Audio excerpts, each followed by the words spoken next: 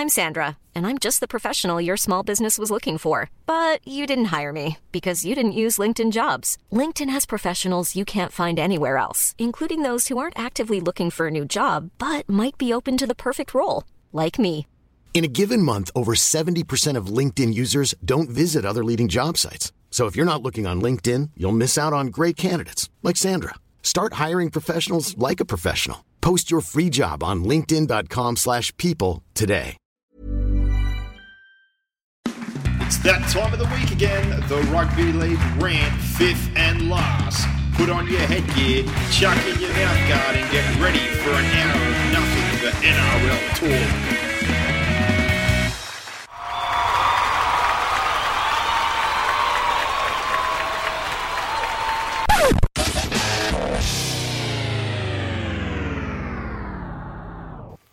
And here we are for our preview of the preliminary finals boxhead. Business time. No second chances. We got to that stage. Well, the teams are all battling for the premiership.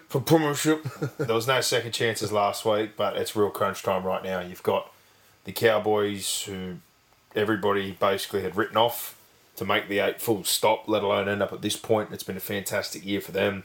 You've got Parramatta, who there was plenty of noise coming to the season. Obviously, the window was closing. This was their last chance. The stuff that's come out the last couple of weeks, the way they've responded to get back to this point. You got the Panthers, who have just powered through the year. Coming to this game, they're only missing one player that would be, well, literally one player of their top 30 is injured. It's Taylor May, and he's suspended anyway. And then you've got Souths, who had to battle a little bit early on, but they pulled it together. They filled some holes. They solved some position stuff as the year went. Latrell come back in. The halves got better. They got through Origin. Unfortunately, after claiming 2 decent scalps, they've got a couple of injuries this week, but well-deserved to be at the point they're at as well. Yeah, for sure. So, and look, I think the narrative heading into this finals was, I was the most competitive bottom 4 we've ever seen. Well, if that's the case, then we've only got one still there, and they look like they're probably the most wounded out of the other 3. So it just, again, amplifies the meaningfulness and the importance of finishing top 4, I think.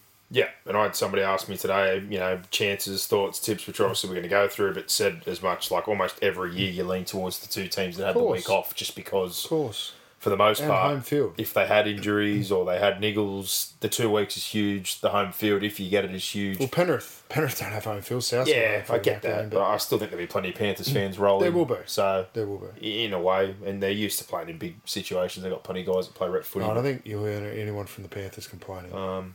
Yeah, I'm really looking forward to it. These games should... Do you think the Panthers had a choice of where to play that game, or just automatically at Acor? At this point, I don't think you should. Week 3, to me, you have to have a minimum standard, so obviously North Queensland fits that. I think nothing less than 30,000. Yeah, but for example, why couldn't they go to Allianz? The Cowboys? Penrith. Oh, they could have gone to Allianz, I guess, but for the demographic, it's South's home stadium. It's closer to Western Sydney. If you're asking me as a Penrith fan where I'd rather go, I'd rather go to Acor. Yeah, no. What I'm asking is, do you think they had a choice? No, I don't think they did. I think they would have gone with the biggest stadium for an option in Sydney, which is Acor. Yeah, I think I saw today. We're members at the stadium, so their hope today in the paper, I think, was they get 50 to 55,000. So they're obviously. Well, I just got an email that the Panthers roll 2 for 1. They're selling 2 for 1 tickets, so tickets can't be going that good. Well, not even in that sense. Like, I think just to get bummed in on seats and people through the gate, you should make it more accessible for a preliminary final. But if Penrith fans travel, they've been that was even out. for Category A tickets. Like, you can buy a $85 ticket and you get 2 for 1. So if there's anyone listening now that wants the code, or even for me to flick the email through, send us an inbox on Facebook or just get in contact with us on one of our socials and I'll give you the link. Like, if you're going to go, you might as well get 2 for 1 and save some money, and it'll get you some beers or some food for your family. We went the other year during COVID. I know that's a different circumstance when these two played. Was it 2020? Yeah, it was a prelim, yeah. And that was sold out then. That would have been 40-something thousand. And I know that part of that comes with the lockdown and whatever else, but I reckon these two teams, the way they're going, their fan bases, if Penrith's selling out 20,000 every week, I'm sure most fans would be keen as mustard. So you'd think they'd roll deep. And South's been involved in 2 games or 3 games in a row that have been sold out at Allianz. And they turn up big when it's finals time. Yeah. So I think what I saw today probably makes sense. I reckon they should get 50,000. Yeah. If the fans are, ripping in and getting on board. Grand final, though, we know always is just a fait accompli. Yeah. Some people come for the occasion, fans turn up. for them because it's a once-in-a-lifetime thing. For others, it's just a great day. Like we go every day regardless. But looking at this one, when I read that today, 50 to 55,000, I thought you'd bloody hope so. Yeah, definitely. With those two teams. And they've got beef from the last few years, which we will touch on when we get to it. But preview on these games brought to you by bluebet.com.au, and that offer is there again this week for all finals games. Back a team head-to-head, and if they lead by 6 or more at half-time, Bluebet will pay you out as a winner, up to $100 in winnings. Lead by 6 at half-time, you win. Terms and conditions apply. Gamble responsibly. Our charity account for Bears of Hope, $1,102.50. Very generous Bluebet people. And our man Simon, who helps us out, we've got 2 cracks this week, 2 bets. So trying to help us Thank you, Simon. More in the kitty for our charity. Legend. So we'll have one on each game and see what we can come up with. Let's get it going. That's what we're hoping for Bears of Hope. So again, if you're going to have a bet with anyone, do it with someone who supports charity. Bluebet.com.au. There's no one better. Yeah, we've got to thank them for... They could not have done more for us this year. No, and again... They got us some tickets to the Panthers Para game as well, which was unreal. Yep. So really appreciate the support. We like helping... a good cause, and they're helping us help a good cause, so much appreciated. Help me, help you. Basically, they're just helping us. We're doing bugger all besides dribbling, which good feedback from the other night. We had a rant at the end, which I quite enjoyed, because we just went off the beaten path. A lot of people were all over that. They also like the Buzz impersonations, mate. We got a lot of good feedback out of the Buzz impersonations. I don't know how often I get messages saying there was no Buzz this week. Where was Buzz?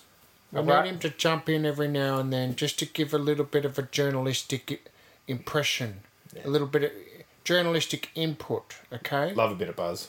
All right, let's jump in. Well, Phil, you want to throw people under the bus? He's still in the hoots. He's just backing his mate. That's what any good person would do. All right, let's go.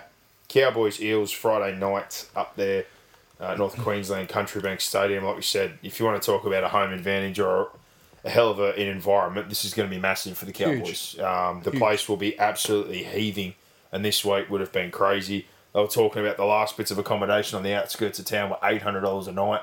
Right. The place would be absolutely going off. You could only imagine if they do somehow end up winning this game, what the Mad Cow is going to be like in town. Yeah. The place is going to be absolutely spilling over. So the Mad Cow will be full of mad cows. Some keen Cowboys fans, I'm sure, this week. But Parramatta, like we said, a lot of drama last week, a lot of noise. They tackled that head on. They had come up with a hell of a response. And this week, I guess the only sort of little bit of drama, looking at the lineups as we do, Cowboys, nothing to really note there. They've named Gilbert to start, no surprise, off the bench. They'll go with that Leilua Hess sort of impact along with Neem. Hamiso, I don't know how they get him into the game, but again, they like having that coverage there. They've got big minute forwards, so for them, that works. It's worked all year. Yeah. So I don't have a problem with that. Parramatta, the question mark, obviously, that I was going back to was Opacek, and there's been a bit of talk about Niokore going there, or do you do the reshuffle? And I heard someone say something before about, Wanga Blake got his confidence back last week, so why would you move him? I'm like, well, I just wouldn't want him on the wing full stop because I don't want him catching bombs. I don't like him on the wing. I think Simonson to the wing and put... Yeah, I'd put Wanga into the centres, and I don't want Niokore taken away from my strength, which is... I lean with you. I lean that way. I want blunt force trauma if I'm Parramatta. That's my attacking style. Blunt force trauma is the 3-prong attack. But I also think you're going to need more middles on the bench and more rotation. Yeah. So this is the week, I'll have to be honest, where I wouldn't play Jake Arthur. For the reason where I think fatigue is going to become an issue. The weather, the conditions may become an issue. I'd play Jake Arthur as my 18th, and I would just bank on not getting an injury in the halves. And just, I think it's the week where you've just got to push your chips all in. Because the last thing you want to do is get to the end of the game, have not used Jake Arthur, and have been beaten in a tight game, and think that potentially some more interchanges or even another fresh body could have helped you win it. I still think they can get away. My insurance policy out the window this week. I think they can get away with 3, but it's the 3 they pick. So I don't. He's gone with Cartwright and Arthur. For me, I'm looking at Cartwright going, well, again, what are you going to do? You're not really going to roll him. He's not a middle. He's more an edge centre. So if you're going to put one more on your bench, I'm going to do what he's been doing. I'd put Madison back to the bench, start with Niokore. And where have they named Niokore? Roll in. He's on the bench as well, but he never does. He always starts at 13. That's going to happen again. So you're going to have Oregon and Madison coming off, and if I was going to have a third option... Who did he name in the back row? Same as he always does. Lane, Madison, and, Papali'i. Yeah. So the 2 back rows play 80.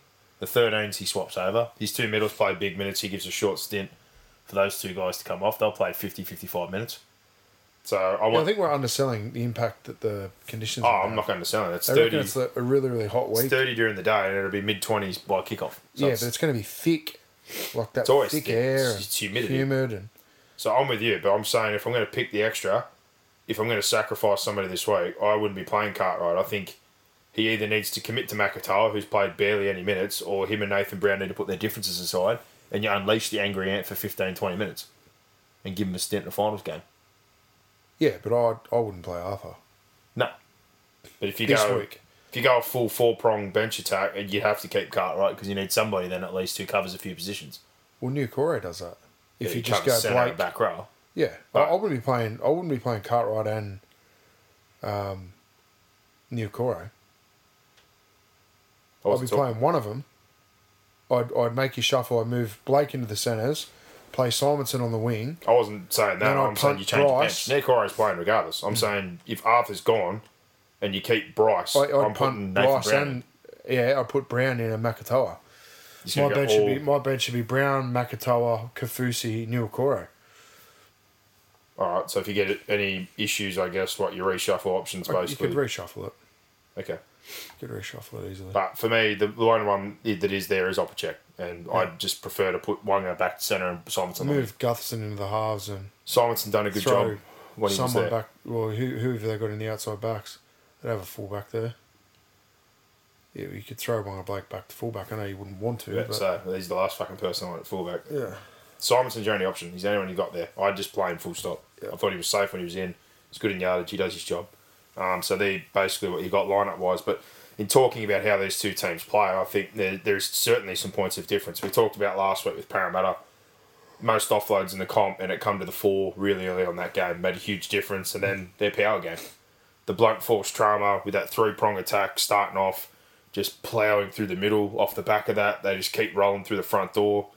They move the point of attack. Their 2 halves were onto things a bit earlier. They actually use the football. More shot sort of stuff that we're used to seeing more like Penrith, rather than all the setup plays we saw the week before where it was just lay one more in, lay one more in, lay one more in, and before you know it, you're like, oh, we got a kick now.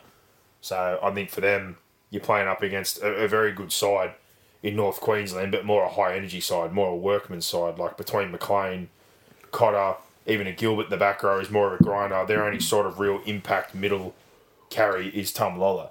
So if I'm them, I'm really looking to work over that middle. Get at Cotter, who you know can put a high volume of work at, but he's a bit smaller. I'd be trying to hammer him, hammer Robson, get at someone like McLean, who's not the most mobile.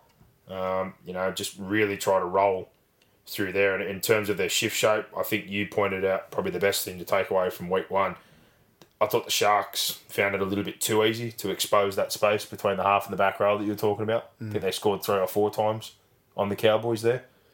And they were doing that sort of wraparound shape where you hold up with the back row and the defence sort of holds for a minute, and the halves, Moylan and Nico Hines, were sort of sweeping around one another. I know Parramatta sort of don't play that way, but I think if they put enough of a dent in the front door, they made 200-plus metres and got plenty of second phase and quick play the balls off both their edges last week. So I think there's a little bit of a blueprint or something to take out of the video. I'd be encouraging Paulo and Madison to play with the footy a little bit. Just with some inside-outside push, with a wide pass off the 9, and just try and... Well, the thing is, right, if you play that real narrow shape, go from the 9 across to a big middle, have an inside and outside... You're gonna achieve 1 or 2 purposes. Number one is you're gonna find space because you're gonna find some width, and the pass will be quite easy. Or it's actually gonna narrow 3 defenders for you, because there's gonna have to be one that has to address either of the players. You then play out the back of the guy on your outside, and they're gonna have to pull that half in or that back rower in, which is gonna open up space on the outside. So yeah, I want to see Parramatta get into that sort of shape, like that triangle shape, arrow shape that everyone sort of calls it, through the middle of the field, and encourage Paulo, Campbell Gillard, Madison to run fucking hard, but to also look to pass and also look to play at the back and just play. I think Parramatta are going to, and what Brad Arthur said after the game, I couldn't agree with more. They go after the game, attack the game, go there with a plan, that you think's going to work and execute it. Don't just talk about physicality and the grind and all that bullshit. There comes a point where you've got to go out and try and win games. And last week they were trying. When you're building a style, you talk about physicality. When you're building a mindset and a culture and, you know, a foundation for your season, you talk about physicality and the grind. But they should know how to fucking do that now. Now it's about what's your plan, how are you going to pull apart your opposition and executing it for long periods of time. Well, they certainly did that last week. It was outstanding. What I saw from them last week was really good. The week before, they looked like they didn't have a plan. No. They wanted to get into a penis contest with Penrith, which the best team. Yeah, instead of taking advantage of the advantages they did have. Yeah. And again, full look credit. At your cards, come up with the best play. Like you said, they're better off playing with a little bit of skill as well as that power. Rather They've got it there. The week before, they just tried to go hose for hose with Penrith and didn't work. And I'll be rolling down short sides as much as I can. I'll be encouraging my halves to use up my back rower and then rolling around that short side and just at least having a look. Well, particularly for me, that space we just talked about when you talk about attacking like that edge back rower. Because even if they make that tackle, if it's a wide space, it's more than likely going to be a legs tackle, lands on his front, bounce around and just... Look, if they get the numbers right, then you go back the other way. Red lights for me right here is sort of hitting right post or getting around that post with those middles. And if you get a quick play of the ball, I'm going along early, straight to Brown and that lane spot where he likes to engage that half, which would be Townsend and Nanai. Nanai, like I've said a million times before on here, inside shoulder. Not only does he get real tight, but his defensive issues at the moment are not technical. It's system. But this is a kid who played no football for 2 years out of COVID who is now borderline representing Australia. Yeah. So why he's still a bit green between him and Chad, which is particularly where the Sharks went a few times, that's the space I want to get to. Well, because Chad's the same. He wants to get really tight on his inside shoulder. And so Dylan it's quite clear how their defensive principles on the edge are to defend your inside shoulder, which is cool. Dylan gets deeper than anybody, in my opinion. So if he gets there, he may get an opportunity to run himself and score. He may be able to isolate lane, and we've already said it before. You try to tackle that motherfucker, he's a statue. They end up on his waist, they end up hanging off. They never seem to get the ball. He always seems to come up with line break, offload, line break assist. Yeah. I want traffic more around there. And I think they can get a lot of love off that. But the middle, same sort of deal. I think you just need to batter him, kick really well. I think we know Moses knows what he needs to do. He needs to do what he did last week. Put it in good spots. In terms of their back three, they're very, very strong. I think probably your biggest threat out of the back three is Tuilagi. You can't let him promote second phase. He's got more offloads than any winger in the comp. He's really good at getting bodies in.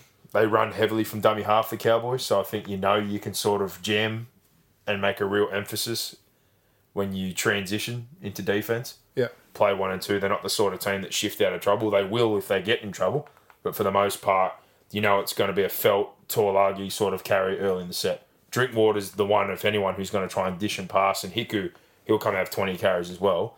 But Tuilagi's the one I'd really have a focus on getting stuck into. Because he's a guy that will get 3 on him and the ball still comes out. Yeah. No, I think he leads offloads from wingers 20, 30 plus. No one's even close. But yeah, I don't know if they got a whole lot of worry out of yardage. I think Drinkwater, like I said, is the one you got to look for. If that ends up being the case, Holmes will definitely, I think, find things this week as well. So you got to do a job there. I think, in terms of what the Cowboys, what else you can sort of do to the Cowboys, the bench rotation, I think they match up pretty well. If you have that start off, like we said, with those 3 big guys and sort of just pump them, match them there, try and go with them and get some early points, which I think they're going to need, because I honestly think the Cowboys are an overall fitter side if it turns into a cycle, ball in play type of affair, if you're not putting stuff in the bank. I think the Parramatta's going to have to find points. But on the flip side, that when Oregon, Madison come on, and then pending, like you're saying, how he plays his bench, you're going to have to match the Cowboys. The Cowboys do have a pretty good dynamic. Like McLean and Cotter and those sort of guys start things off, pretty basic, and Tamalolo's that real focal point. But Luciano comes on, Cohen Hess comes on, he's got a bit of more footwork. Even Neem's scored some tries, been able to get in the space. Yeah. So their bench is certainly, I think, an underrated bench for me. Definitely, yeah. In the competition. There are a couple of guys that probably don't get enough credit.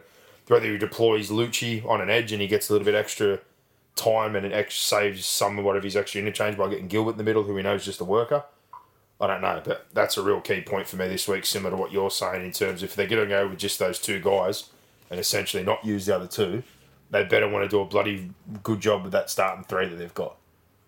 You agree. Because if they don't, the Cowboys have got a hell of a bench to deploy. Their 3 will do a job. All different sort of roles, but We know Lucci can jump on an edge, ball play, offload, isolate a half. You know, we've went through the middle, good footwork. You know, he's certainly lifted his defensive effort since he's gone up there. Hess has just got great leg speed. The move from the edge to the middle for him is the best thing that ever happened to him. Defensively, he used to get caught on an island. I think now in that middle role, it just suits him. He's a powerhouse. Yeah. And Neem, like we said, is sort of emerging. So I think most things for them there, it's just all starts with that blunt force trauma. That 3, doing a job in the middle, second phase, and the halves just having no fear to play off the back of it. Yep. And I want to see Moses run. Last week, seeing him run and actually touch the footy. Like, Dylan Brown was ridiculous. He had 26 runs, 300 plus fucking metres. We know what he's going to do. But when Moses runs, they look their best. And generally when he runs, he kicks well. Yeah. So that on top of Reed and Gutherson obviously being on the back of things. He was a busybody last week. Reed playing off the back of that pack. Like, his impact's simple. It has to come off the forwards. If the forwards aren't in there, he's not a guy that's going to manipulate craft and create a lot for himself, obviously. So their forward pack's the real point of difference. But for the Cowboys, I see the opposite side of it. I think more absorbing. I think they're probably better with the ball. I think they do a lot of the smaller principles in terms of like push supports and pushing on their carries, and they grind and they'll kick. And, you know, Chad's going to do basically that same thing over and over again, where he loves propping up, right-hand side, right foot, right corner, rinse, repeat. They front load their energy. They load up heavy, play 1-2, real heavy. They're more like a Penrith style team in that regard. I think they're on par, if not as good, in terms of loading up, play 1-2 and trying to strangle in yardage. They love that shit. Yeah. They're obviously probably not as flashy in attack. It's not saying they don't have good weapons. They've got great weapons. They've got one of the most dynamic back rowers. They've got guys that can produce offloads. Drinkwater is probably the main spark, but I wouldn't say they're your prototypical spine. It's more Chad's the conductor. Dearden will threaten and run and play short if he sees space. You know, he'll take off. Drinkwater kind of fires a shot here or there as the one who brings that sort of X factor. And Robson, you know what's going to happen.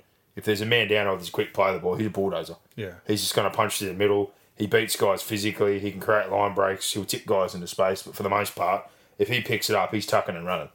He's not really manipulating or doing a whole lot around that middle. But if they're rolling, he's rolling out. Yeah. So that's big thing for Para, I guess, like we're talking about in the heat, is also why you want him to play that football can't turn into errors. Because we know in the humidity the ball does get wet. But if they turn cheap footy over and get into a cycle game with the Cowboys, they'll go the distance. They won't look to blow their stack early.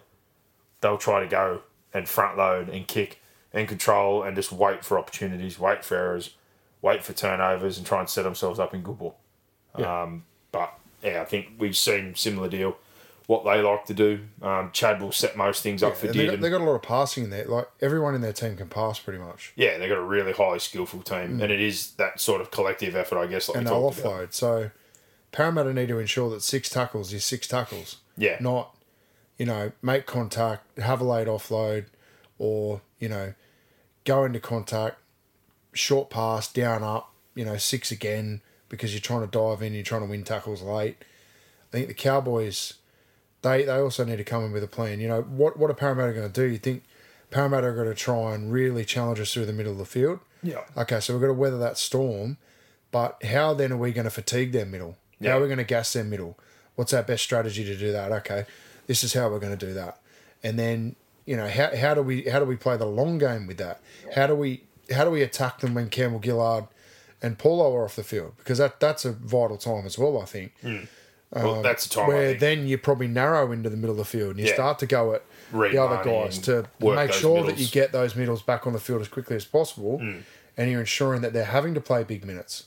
And I think So it'll hopefully blunt their impact on the game. you're certainly right in that regard. They can get a bit looser when their middle comes off, or even the back end stint of a Paulo and a Campbell Gillard. It's not saying they don't have the effort, but when they are in that last sort of 5 minutes, they can get a bit lazy laterally. Yeah. But Marnie's obviously your spot. Marnie's the guy you want to traffic at. Yeah, definitely. They'll be trying to play that sort of tight shape where you hit the ruck and just duck back into the drain if he's there, or if he's second or third man like the B or the C, he's the one I want first every time. Yeah. You got guys like Cotter who are deceivingly strong but very low. They get play the balls. We know that Taumalolo's the real focal point. He's the one they got to stop, because when he gets going, that's generally what gets Robson going. Yeah. McLean, unsung sort of year, but also at the same time they're good at breaking patterns in sets. Like if they're bogged down, play 1-2, they can throw a pass, a 1-2 early to a Hiku, or like you said, a Tuolagi comes up with an offload, or they're good at getting to someone like a Nanai who can get down, up, and kind of save a set. They got a few guys there that can have that little point of difference. And yeah, sure. They won't get bored like we talked about. Saw it in the South game the other week. I know it didn't end up panning out in a result, and they missed a couple of players, but to the back end of the point there where they just had some misfires in attack, they never went away from deep kick, putting them down inside that 10 or 20, turn them around, front load, and they went after Souths the whole game. Yeah. And they've done it all year, and I think for them, like we said, that cycle, ball and play, and effort on transition, especially defensively, it works for them. It's stolen them a couple of games late. They stole the one against the Sharks. They stole the one against Manly. They've had a couple of results really come for the fact that they will do that for 80 minutes. They will not go away from the small things. But yeah, I find this one difficult, to be honest. I think the more I think about it, I like Parramatta. But I think the week off is a huge advantage, and I always lean in favour, generally, of the team that did have the break, and I don't think you're going to get a bigger advantage than this if the Cowboys being up there. No, I agree with that. I'm just firmly of the belief Parramatta and Penrith are the two best teams, so I'm going to go with Parramatta with the acknowledgement that the Cowboys have got home field, they're rested, they've got the conditions in their favour. Their record against Parramatta, particularly up north and in those conditions, is second to none. I just firmly believe in my heart of hearts, in my opinion, Parramatta and Penrith are the two best teams in the competition. So that's the way I'm going to go. But yeah, I think a lot of my faith depends on, you know, the makeup of the team and what they run out with and how they play. I'm going to be, if Parramatta don't do certain things like some of the things that we've outlined, I think it'll be a real long night for them. I think if they believe that they're just going to be able to roll in and like I said earlier, roll in with physicality and grind and all that bullshit that they carry on with. No, they need that. Then the balance. They're not going to walk away there with a result. No, the balance of last week was playing that football, but they earned the right to play that football. And then they played off the back of it. Sometimes they're either just sideline to sideline or they're too basic. Yeah. But at times, like you said, don't earn the right. Last week, not only did they earn the right, as soon as they got that advantage, they took it. They would then play back into that space, or they'd shift the football, or they'd go coast to coast because they actually had it. The Penrith game just felt like you said, they wanted to play their sort of game. It doesn't suit them. Look, I think Penrith will be praying for the Cowboys to get through. I don't think Penrith want to play Parramatta again. But yeah, like I said, if all these guys come to the fore, Moses and Brown should really take control of this one as long as that platform gets laid, particularly by Campbell, Gillard and Paulo. Yeah. And then with Murata there and then rolling Madison in, the amount of second phase damage they do, and then their two-edge back rowers who have been outstanding. That reshuffle in the back line, like I said, I'm waiting to see what happens there. I hope they go the other way, because if Wanga Blake's there and they push Murata, I think they're taking away from their best asset, which is their forward pack. Yeah, I'd agree with that. But yeah, they definitely need to attack those two spaces on the edges, the 3 and the 4. Cowboys, I just think, like you said, they're just such a collective effort. What they do out of the backfield, Felt's good carry, Tuolagi's good carry. They get second phase. Hiku will help out. Holmes is quality. I think him up against Penasides a good matchup. Penasides proven to be well ahead of his years on a lot of players this year. Yeah. Last week he burnt Chris. That'll be a great sort of matchup there. And I think what they do, Nanai on the flip side of that. Similarly, he's probably best challenged with him and Chad defending up against Dylan and Lane and what they do on that side of the field. There's some real key points, but overall, the middles, two contrasting middles, more a workman pack, headlined by a Taumalolo and a different sort of 9, and then you've got Marnie playing off the back of the second phase and power of the other side of the field. So, really looking forward to this one, but I'm going to go towards the Cowboys. Been in my head. I've been talking myself into power all week. I've just going with all those other things you basically said before. Yeah. I think the better team, best performance on the day, their two best versions of themselves, I'd go Parramatta. Yeah. But I think, Yeah, we rarely get that. There's always some sort of factor or... Yeah, and that's... One team's off or, one team makes a shitload of errors, so... The other thing I heard was about them being overawed about the occasion, but I thought, they went... Cowboys, They went through this year, they got all these guys into Origin, and particularly the last game, they called upon Gilbert, they called upon Nanai to start, they called upon Dearden, who was outstanding. If you're ever going to fold, that's the time you're going to fold. That's a huge pressure cooker. And they all delivered in that. So I've got faith that they're not going to be worried about that in this circumstance. You would hope not, yeah. Odds with this one with bluebet.com.au.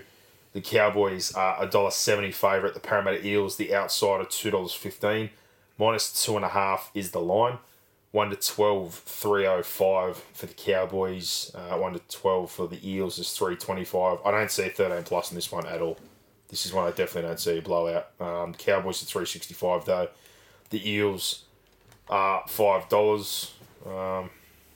And I guess looking at what's Sean Lane worth anytime try meat score? pies, that's what I was about to say. Talking about those edges we talked about. He'd be my bet. I like Dylan Brown. Dylan Brown's 3.50. Yeah.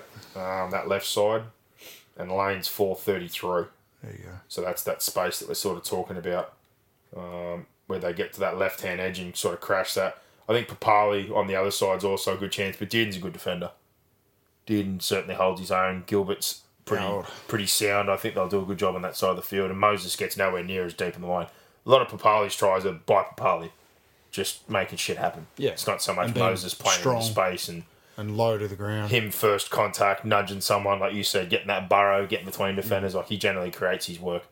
On the other side of the field, though, I think, what Dylan does and uses Lane as that setup helps him as a runner, and it also helps Penasini. Yeah. So if you were going to go someone for Para, Penasini, 320, Lane, 433, or Brown, 350, they're probably my 3 picks for them. Yep. Cowboys side, I don't know what it is about the bloke. He just always seems to find a way. Nanai's getting closer to threes, 275, but Holmes just seems I'll be on Holmes, man. He's playing big such good footy. Big games, he always finds a try. Yeah. You know what it was this year? It was game 3 of Origin. I was sitting home and I was like, I need to come up with a bet. And then I read one of the insights popped on TV, like first try scorer and 8 of the last games in Queensland or some stupid was Valentine Holmes. Yeah. So I had a tenner. He was paying $18 because he's playing centre. Sure enough, bang. Valentine Holmes scores the first try. Thank you. Forever and a day now, if I'm just fucking backing every Queensland game until Holmes retires, I'm just going to get back with Valentine Holmes to score first. Thank you. Because I don't like first try scorer. I prefer any time. But he's certainly someone who's delivered on that. Yeah. But probably, I like those two either side of the field. On the Cowboys side of things, Drinkwater was pretty good against them last time. But if you want the sneakier value, I just love the bloke because he's not afraid. He scored one late the last time they played. Is Tommy Dearden.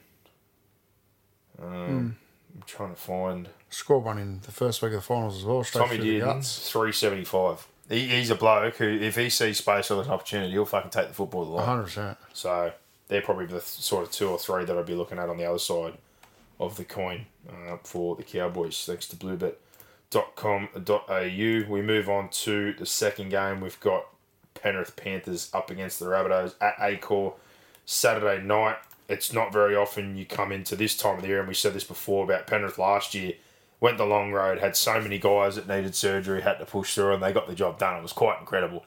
But this year, power through, have more representatives than anybody in Origin, have more representatives than our international round, literally basically had no injuries, got experience into the back end of their squad, got extra games into some guys, got to rest some guys. Your half misses the start of the year, the first 4 or 5 weeks, misses another 4 or 5, comes back, just absolutely puts a clinic on week 1 of the finals. And then you roll in to a prelim this year with all your big guns healthy. Mate, is a loss, sure, but if there was a position I was happy to lose someone, it'd be a winger when you've got the options that they've got. They've got plenty of depth there, or ways to cover it. I don't want to lose a half and I don't want to lose a forward or a key position player. Yeah, agree. So I'm more than happy if they used Jennings, Taruva or Staines. They've ended up going with Staines. Probably not the option I would have gone with, but I can understand some of their reasoning. And who am I to question them? No, 100%. I will not question them all. My thing was purely yardage. I know they've got enough yardage and extra help in yardage to think that they've got other benefits they can get out of Staines. The talk is they're going to flip their wingers, though. So May's obviously been left side. That's where they attack heavy. So it looks like they're going to put Toto onto the left, and they'll have Staines, who's predominantly played right when he's played great outside of Crichton. So yeah, there you go. One small thing, but other than that, for Penrith, no changes. Another week off, like we said. All those guys well rested, especially this time of year. Remember Fish? We said it last year. He was playing 60 or so minutes early in the year. By grand final, I think he only played 30 or so. He was busted. Edwards, Toto, all those guys were busted. So great shape for them. I think it's been a really long year for a guy like Isaiah Yeo, who got basically no time off. So I think the week off would be huge for somebody like him. Yeah. But we look at South and we talk about it. You got to make that run in, injuries all year, sort of filling gaps and pulling their side together. They come into this week. Alex Johnston is no certainty to play. So it's certainly a concern in terms of a reshuffle there. You look at what they named on the bench. I was surprised Isaac Thompson's not there. Someone said he was injured, but he's not listed in their injuries. So if he was available, I would play him. Agree. Yeah. And if he is available and they haven't even picked him in the 22, that really surprises me. They've got Kenner and they've got Mansour.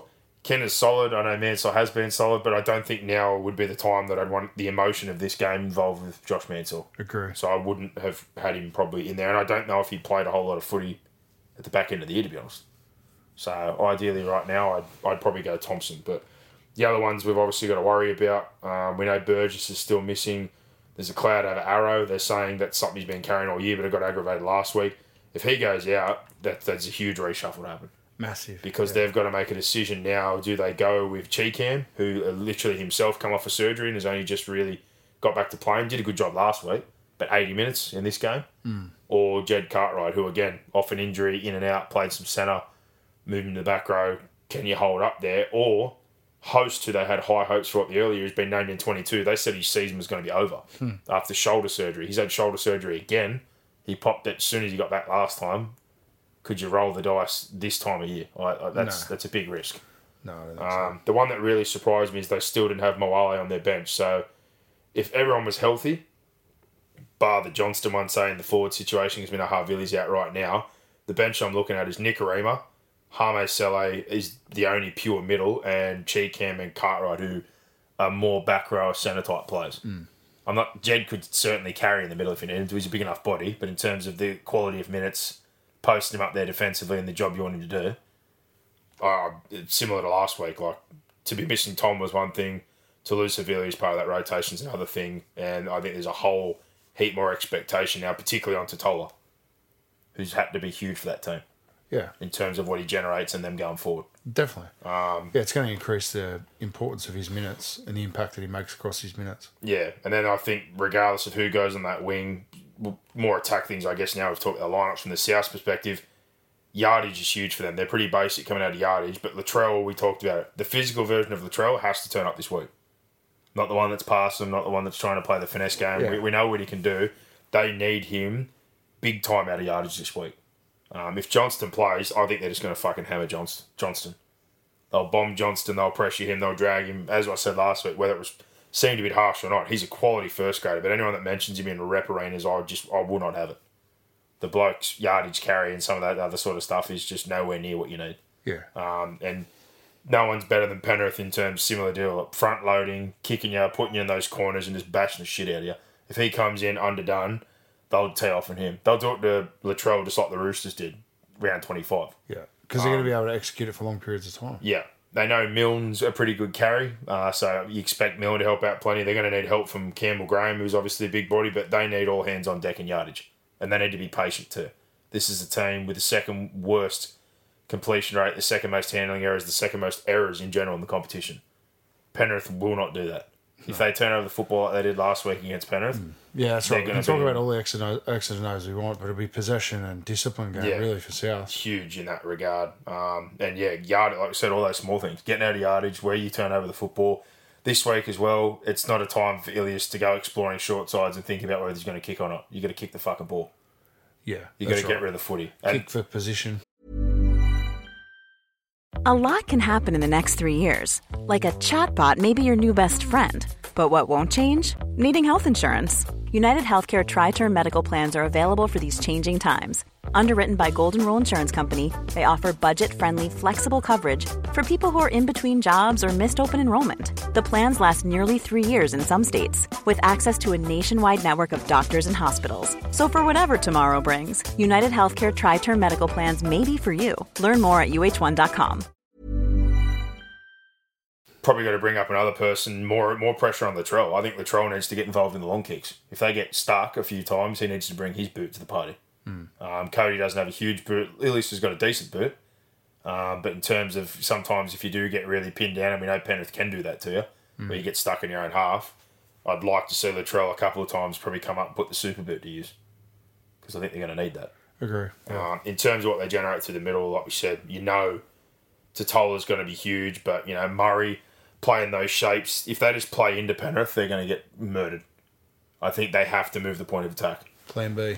Have to move the point of attack. Yeah. Have to play with a bit more width. Murray doing that sort of role. Nathan Cleary makes 40 tackles. That's right. Get to the edges a bit more. Be secure with what you're doing, though. No hospital passes, not like overly shifting, but they have to play away from the ruck. If they just play one out in the ruck and think they're going to play the power game with Penrith, find the half, roll down the short side, find the middle that has to travel.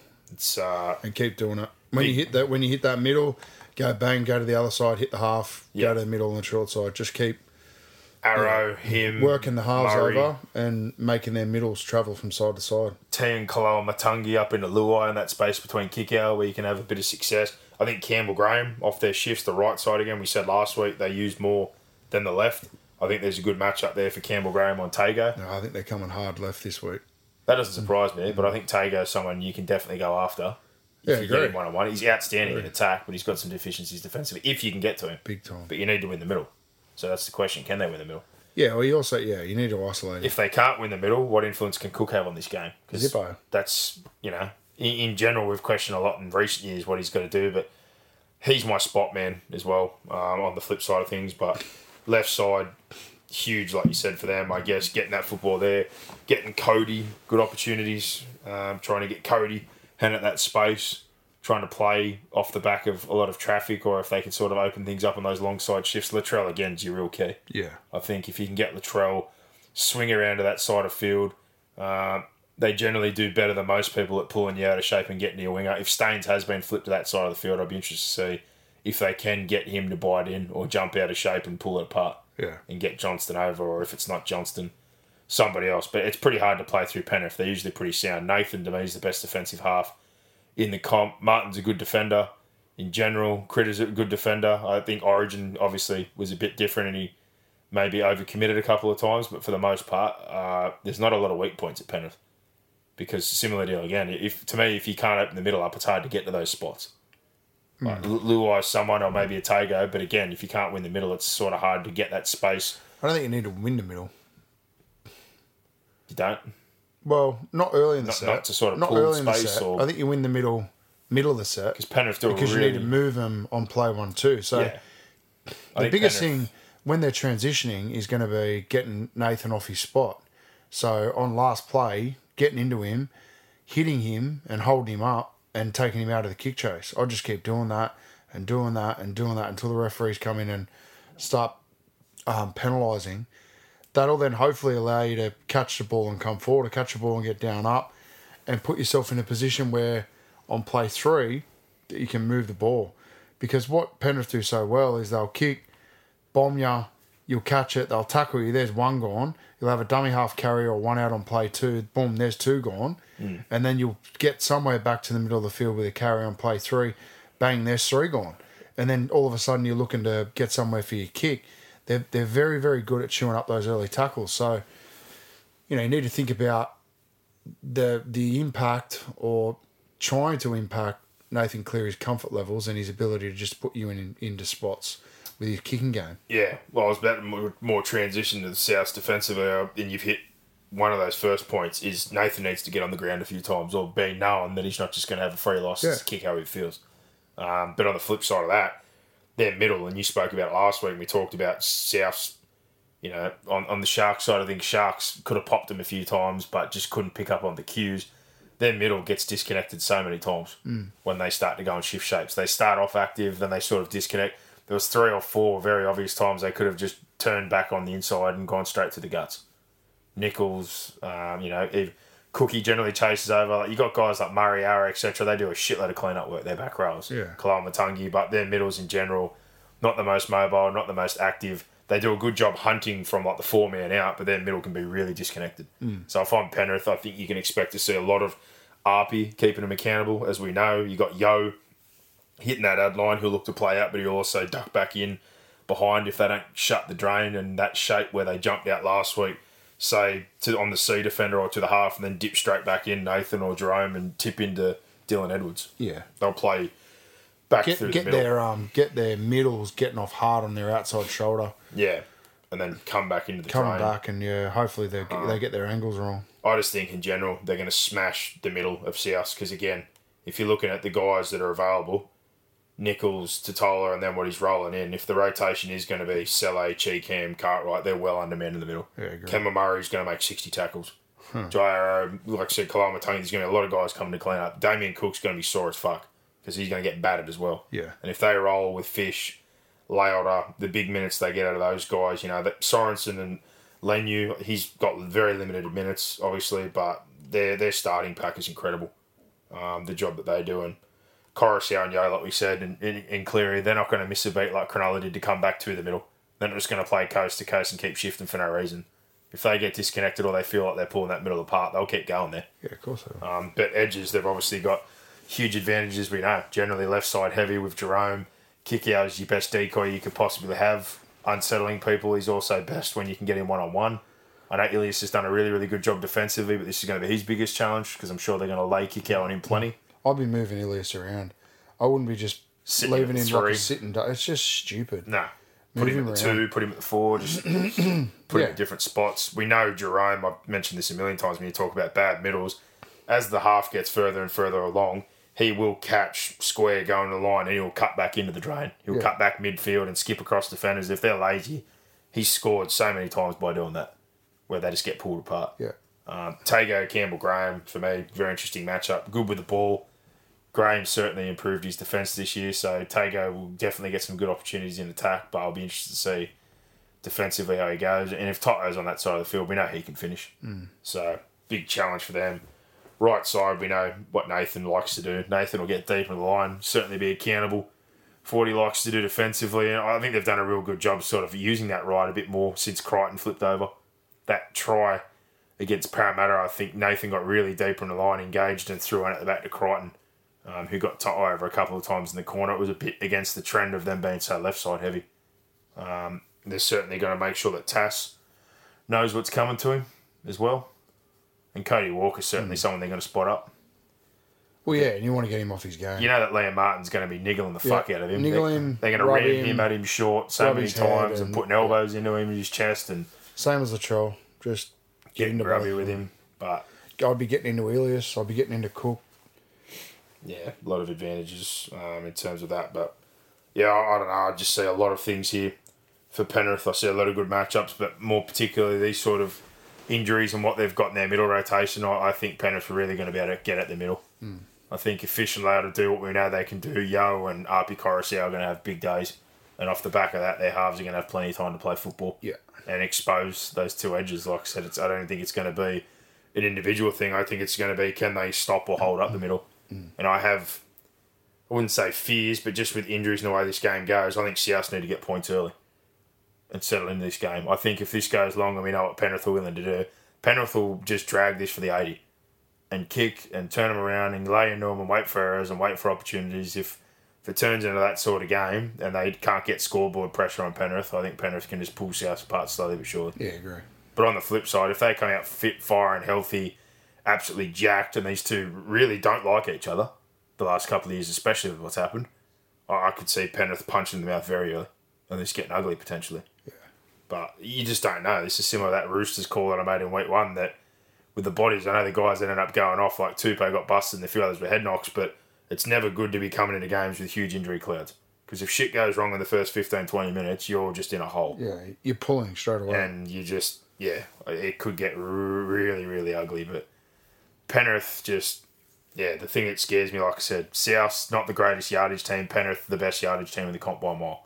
No one's got better kick return meters. Dylan Edwards chews up more meters than anybody.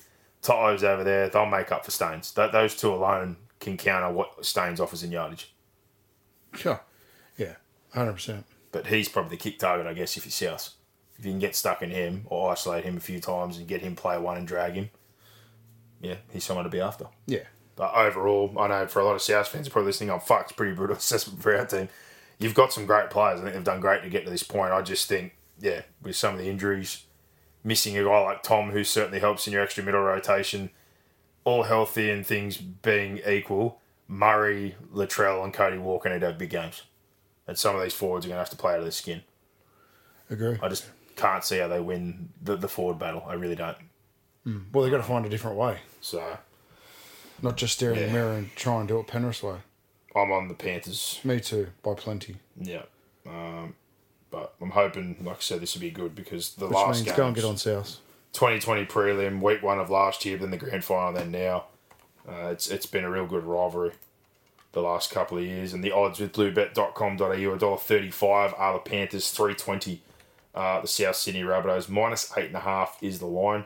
1 to 12 Panthers, 280, 450 are the Bunnies. 13 plus Panthers is 245, 840 for the Bunnies. And looking again at some try scorers, I guess left side is generally where it's at for Penrith. So Tago's 225, Kikau 275. I think the one for me, like I said before, I reckon the way their middle sort of lingers or disconnects, that Luai's got a pretty good chance of one of those tries where he cuts back in.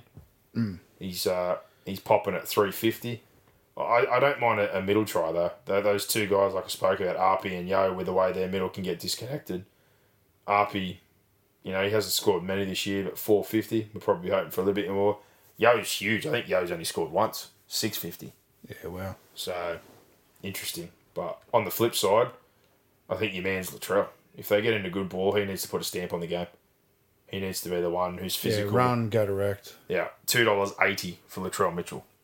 I think that's a pretty viable option there. And, Johnston's going to be short and they like to play left side heavy. Cody scored one in the GF last year. He's generally always a good running option. He's at 360. But yeah, if they're going to play left side heavy, I reckon it's going to be one of those two guys, sort of that shape they like to run. And your sneaky is probably Campbell Graham, like I said, if he gets a one-on-one with Tago, a bit of space, 375. I don't mind that one, thanks to bluebet.com.au. But there you go. In-depth look at 2 Kraken prelim finals, box head. Well, yeah, I was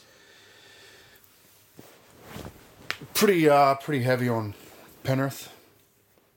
Yeah, well, just I fully respect what Souths have done, but I'm expecting Penrith to really make a statement this weekend.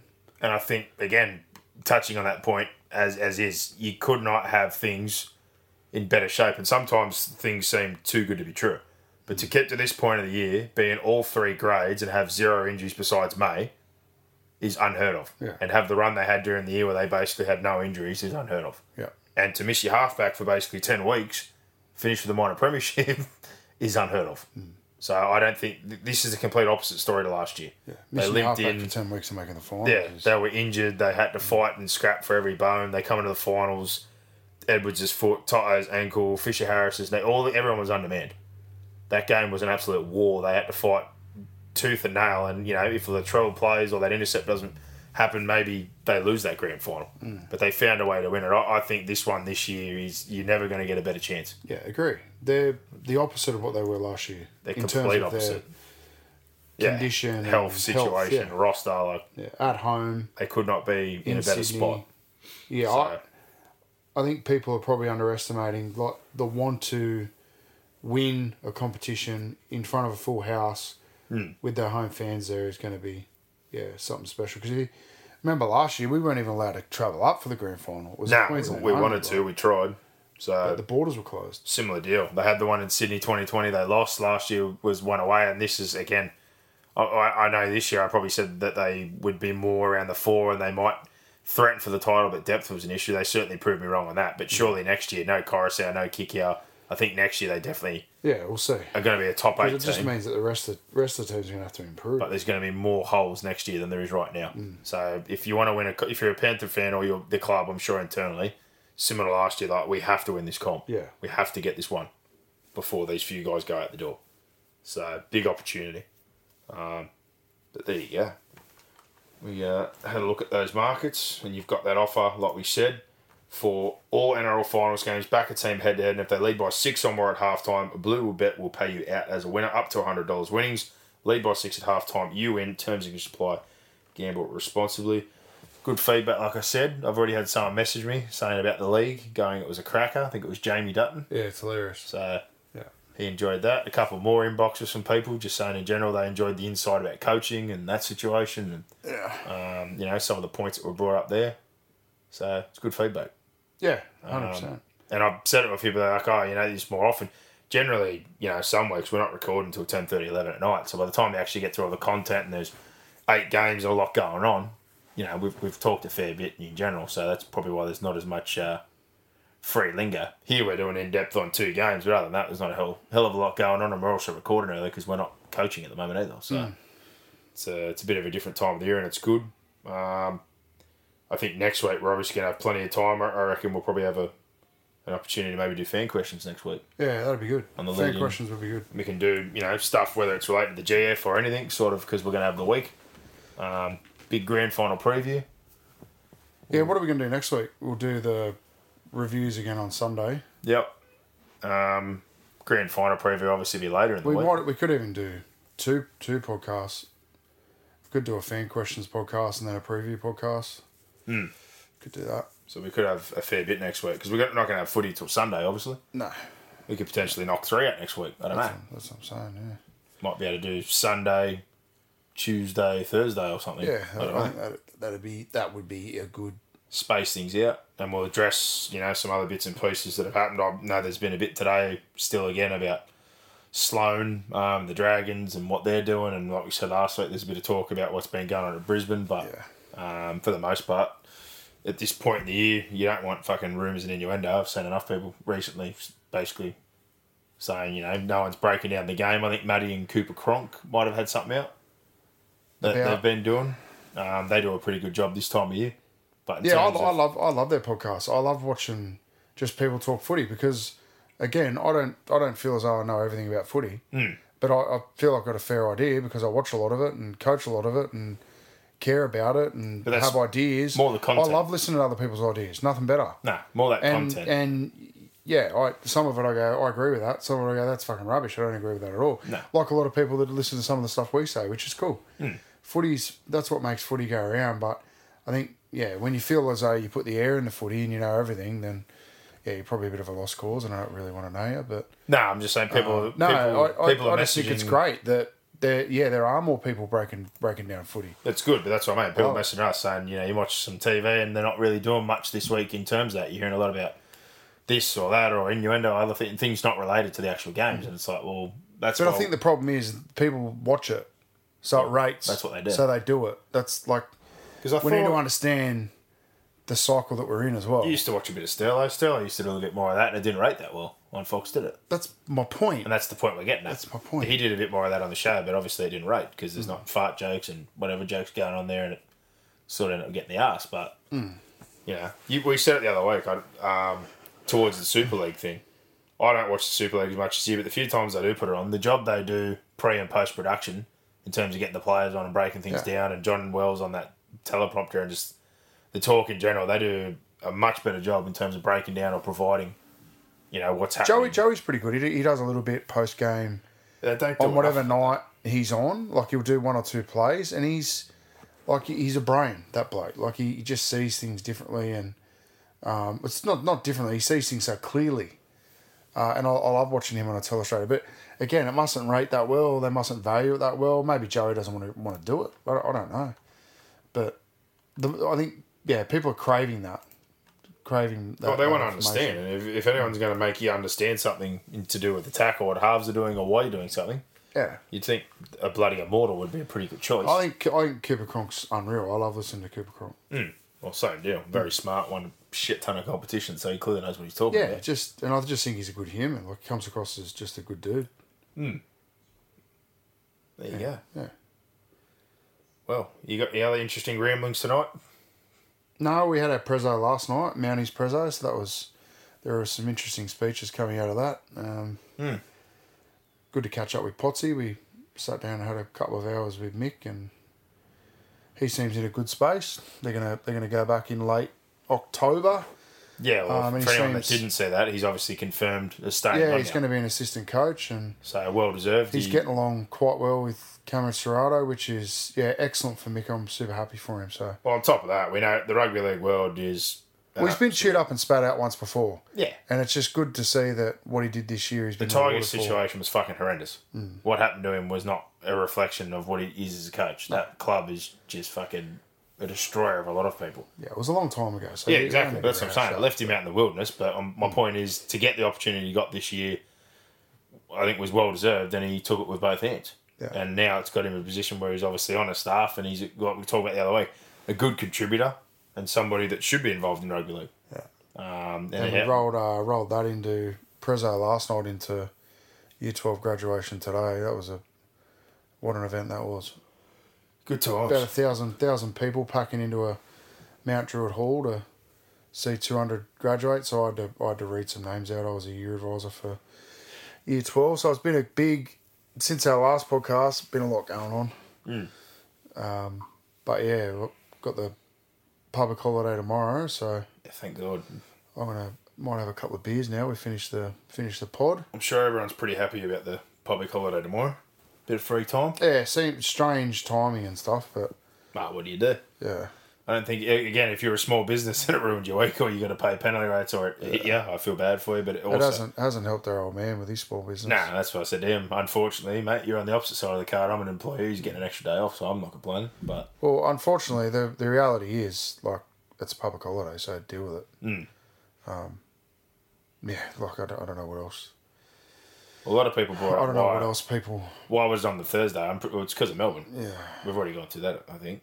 But, I don't know whether it was. That seems to be the reason. Well, they've already had a public holiday, so. Well, they got one. No, it's because they got one on Friday. Yeah, that's what I mean. So you're not going to double that up, are you? Or push it elsewhere. So yeah, but to my mind there, I go, well, fucking bad luck. Not everyone in Australia gets a public holiday on AFL. Well, they get AFL and the Melbourne Cup. Yeah, I know. They get plenty. Unreal. Bastards. Unreal if you're in Melbourne. I don't know. I'd like old Volandis get the Everest big enough to get us a day off, and then they can put it on during the week. Yeah, Saturday.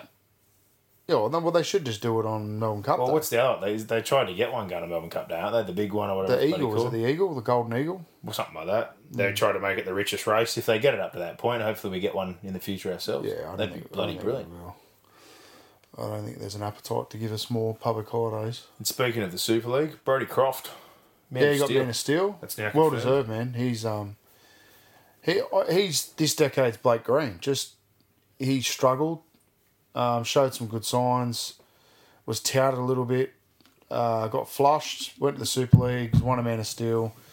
I think I've probably got no doubt Salford would have won if he played against St Helens, and that seems a little bit crazy considering St Helens they're shooting for 4 comps in a row. He didn't play and they lost by 7 points, but they played the last sort of 7 minutes. St Helens down a man, and they needed some direction, and they just weren't quite themselves without him. So I think he needs to probably find the right place to come back to and the right fit. Well, I think we've established now he's a 6 because the whole time at Melbourne they said he was a cronk clone. Even watching him in the juniors, I never thought he was a 7. No, he was always a really good runner of the football. But at 20s and the setups he was in prior to come in a grade, they gave him 2 or 3 years there to develop into a halfback or learn that trade, and it didn't quite pan out. He couldn't handle the responsibility of steering a team, and it took away from. Yeah, but just because you're a runner doesn't mean you're a halfback. No, but that's what I'm saying. It sort of took away from his strengths, and I think he got a bit lost. And then going to Brisbane with what was going on there was probably the worst thing that could happen to him. So for him to come back, I think I'm biased towards halves. My opinion on halves. I err on the other side. I err on if you feel like it's time to flush them, it's time to give them another year. Is my opinion. My only point for anyone, Melbourne fans. I look at a lot of players and I go, well, like, has he really been coached? Well, it certainly wasn't Melbourne. I don't think you could have a better education than what he had. He was given 3 years. I'm talking about before that. Coming through. It's very difficult to give a player 3 years in an NRL system and just expect him to click and be an NRL player. I'm not saying that, but I'm saying I thought... Particularly when at training, he wasn't getting the reps. He's not getting the reps, the A reps, your Cronks and your Munsters and your... Well, I still don't think you're going to get any better chance to develop. My point is they didn't just flush him in 1 year. He got multiple years down there. It didn't work out. But I think, again, the role that he's playing... I'm not even talking about Melbourne. Like, I don't know why you're getting defensive about Melbourne. I'm talking about in general. you look at him and go, he needs to be coached. But also, and you also need to adapt your style to him. We know situation and product placement is also another big thing. So I don't know who his manager is or his thought process, but if he's coming back, you need to be strategic about where you go. I know you don't always get the option of where you're going to land, but if there's multiple options, he needs to go somewhere with a 7 who's doing more of the steering so he can focus on the strength of his game, which for the most part, his running game's outstanding. I don't think he'll be coming back this year. No, I don't think he will be back this year. He was linked to Newcastle, which worries me because, again, they don't have the support network. I think that'll put him straight back into a spiral. That's not where he needs to go. He doesn't need that. No, he does not need that, that's for sure. But like I said, sometimes I think you need to do exactly what you said, like a Greenie or someone to get away and enjoy your football and get back to the basics, because obviously it didn't pan out at Melbourne. He probably would have questioned things even further when they replaced him with Jerome Hughes, who wasn't even half. And then they won a comp 12 months later. And then you go to Brisbane, like I said, I just think everything sort of spiraled. So to get away, clear his head, get back to the basics, enjoy football, and it's led to him being named player of the competition. It's outstanding. Yeah. He's still young enough. But all about product placement. If he comes back now, he needs to land somewhere with a good coach and obviously I think a good 7 next to him. So he's not someone who they're going, you steer the team, you control, you overthink everything. He's best when he's not overthinking. Just run, play your game, pick your moments. Yeah. He's done a great job. So Super League Grand Final this weekend, thoughts? Leeds got a chance? Yeah, they Caesar's do. been ruled out? They do, yeah. They got a huge chance. Even with no Caesar? Yeah, that's going to hurt. Will they move Myler into the halves and put someone else at 1, or what have they done? You know? I don't know. I haven't really looked too much at it this week. But, I'll be up watching. I think it's Sunday morning our time. So, it'll give us 3 days of footy, Friday, Saturday, Sunday. And Sunday, RV, you got the New South Wales Cup, the Jersey Flag and the President's Cup's on. So there's going to be plenty of footy to watch. Yeah, well, like you said, Penrith Panthers play the Dogs in New South Wales Cup. The Dogs consistently had a side because their first grade team was out, obviously. Yeah. So they got Bears, and they got Newtown, obviously, losing Miller and a couple other guys that would have been. Are they going to mark it? Yeah, they got a market for that. So with bluebet.com.au, Penrith heavy favourites in New South Wales Cup. They're $1.26. Can you bet on flag? Have they got a flag market? No, they don't. Minus 10.5 the line there. The Dogs are $3.75 outside. What's the line? 10.5. 10.5. So I think Penrith win that in a canner. So do I. Yeah. Bulldogs have done very well to get to that point, but that Penrith Cup side is stacked wide. The NRL team is also absolutely loaded. What's the Super League odds?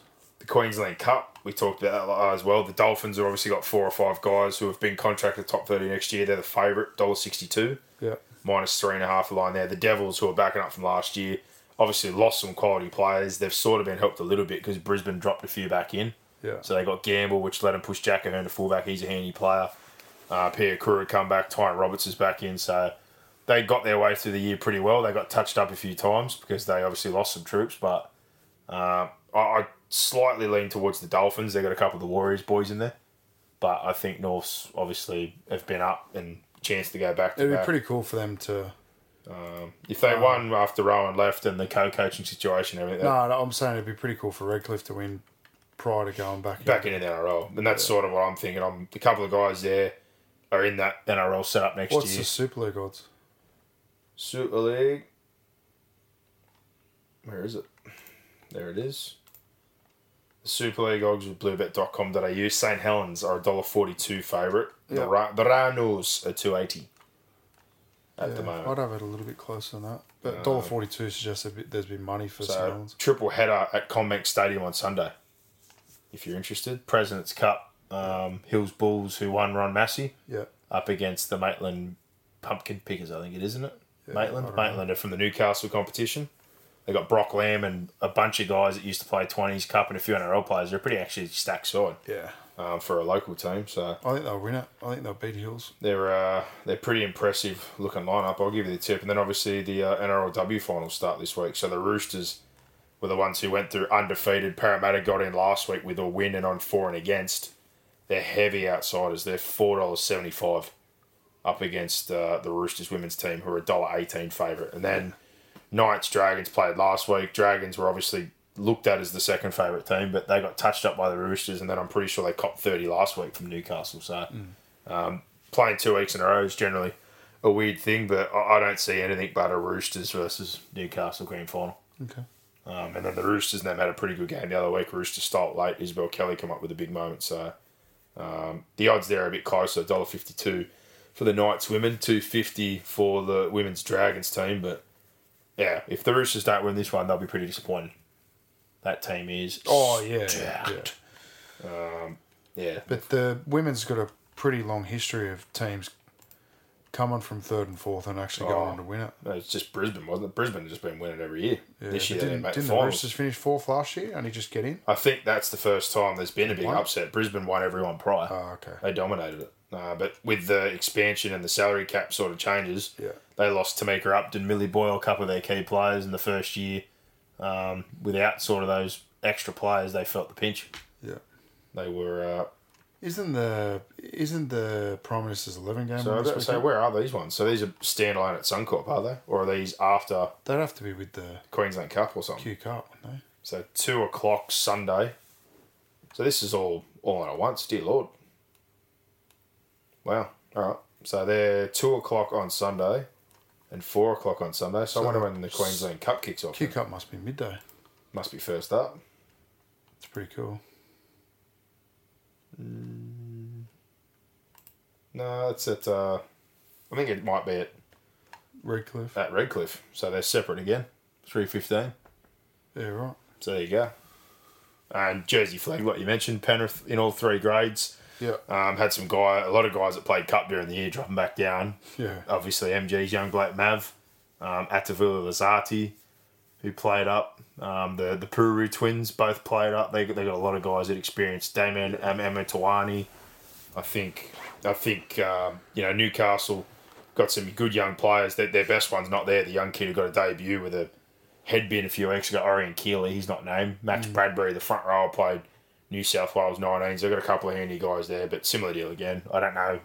Haven't seen enough to judge, but with what Penrith's been able to drop back in the last 3 weeks in all three grades, I think it's a very, very high chance, up in the probably 90s percentile, that they'll be winning at least 2 out of 3 grades. Yeah, I agree. The NRL is the toughest one to win, regardless of situation, but I think they'll win both of those in a canter. And I'm going to say it right now, I don't know who wins the Cup for Queensland Cup, but if the market the week after, if Penrith are through, is anywhere in the low teens in terms of points, I'll be chewing them. Because I think Penrith will light up the winner of the Queensland Cup. Yeah, I agree. But plenty of football, like we said, this week. You got the Friday night NRL game. When's the PM's 13 game? That's this weekend too, isn't it? Yeah, that's what I thought. The only thing is, with the NRL website, I can't see it anywhere. And there's obviously no betting on it. But I thought it was at Suncorp. I think it's in rep games, isn't it? They sometimes list random things within that scroll bar.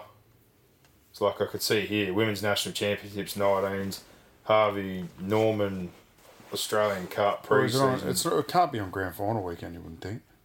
No, well, I'm even looking in the internationals here. I think that's on Sunday as well. What is? There it is. PM's 11, Sunday night. So we've got more football. Foxtel, KO. So 7:30 at night at Suncorp. So triple header. They've got the 2 women's games and then they've got the PM's 11. There you go. Oh, 13, PM's sorry. 13. I'm thinking of cricket. Coming into summer. Yep, beautiful. So they got any of the NRL players for PNG? No. Kyle Laybutt, who's obviously long-term Queensland Cup player, former Cowboy. A couple of the other guys from the Queensland Cup. Dan Russell, but there's no Olarms or those sort of guys obviously waiting for the World Cup. But there's interesting guys named from Australian side of things, that's for sure. A few guys that really surprised me. There's also a few I'm surprised are playing, considering they're going to the World Cup. I wouldn't have played Ben Hunt.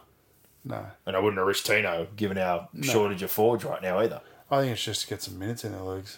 There was a couple of guys, like Crichton's just stopped playing. He said certainly doesn't need to be playing. No.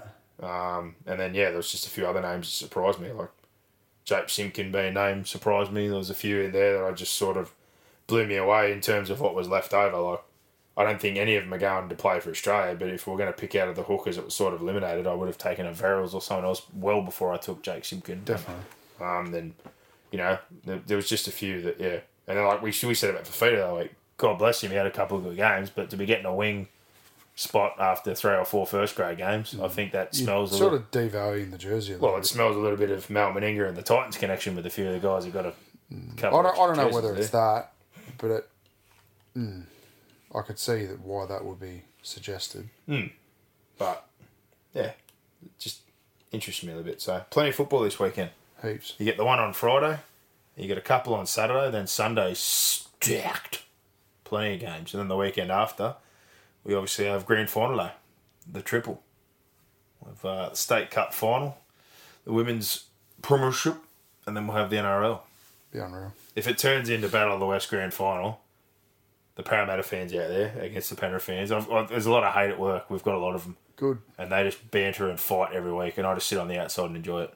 So if that ends up being the Grand Final, I really like the Cowboys. I'd be stoked for them to get in there, but from a viewing point of view, because we're neutrals going, I'd love to see Para-Penrith again. I want to see Para-Penrith, yeah. If Para-Penrith happens again, and all the shit talk during the week, I had one guy the other day just literally telling a bloke, I don't know if I could fucking come here and deal with you if fucking Parramatta could just give it. He was dead serious too. Good. He's like, I don't know what I'd do to myself if you fucking win the comp. I really don't. He goes, I'd honestly probably just licking myself up and go for a drive. He goes, I couldn't fucking turn up here and look you in the face and listen to the shit you'd fucking talk if Parramatta on the comp. They were like literally almost getting into blows about Para-Penrith. I was like, wow, right. These blokes are real fucking serious about this right now. Sure. So, getting hefty. And then I told him my story, which I probably haven't told anyone here. But because you're born year of the eel, there's one particular bloke at work who always talks to me about Parramatta. I said, I call Parramatta Brock. Yeah. And he goes, why? I go, my brother was born year of the eel and you haven't won a comp in the time that he's been alive. And he's like, so how do you develop? So Parramatta is my brother. You know, he's gone to school and primary school and high school and a couple of uni degrees and kids and a family and ticked all these life boxes and you still haven't won a comp. So until you win a comp, I just look at my brother and that's... Yeah, look at that old fuck. So I call it Parramatta because at this point where he's got to in his life and where he's at, and you blokes still haven't won a comp. Yeah. He goes, well, when were you born? I said, the year of the Raider, and they won in 94. So technically, they got off the hook pretty quickly. You're gone, mate. Yeah. But in terms of the birth year and the thing that I nan used to do, that's sort of the team you're with. So I call you guys Brock. Yeah. You still haven't won a comp, and he's up to 30. There you go, mate. He's up to 36, mate. So you need to fucking win one pretty soon, I think. Do something, mate. Yes. Well, I'm sure there's plenty of nervous fans out there. Anything else to add, mate? No, nothing. So there you go. I got nothing for you. Plenty of football to watch. Queensland Cup, New South Wales Cup, Women's NRLW, Super League and the NRL Finals. We'll be back the week after with plenty of content by the sounds of things. We'll try and shuffle in potentially that third show, review, season reviews, fan questions and talk about what's been going on. And then obviously the big grand final preview. But for now, enjoy your week and enjoy your rugby league. Bring it on. Give us more. Give us more. Where are you going? What's going on here? Is that it? Is that it?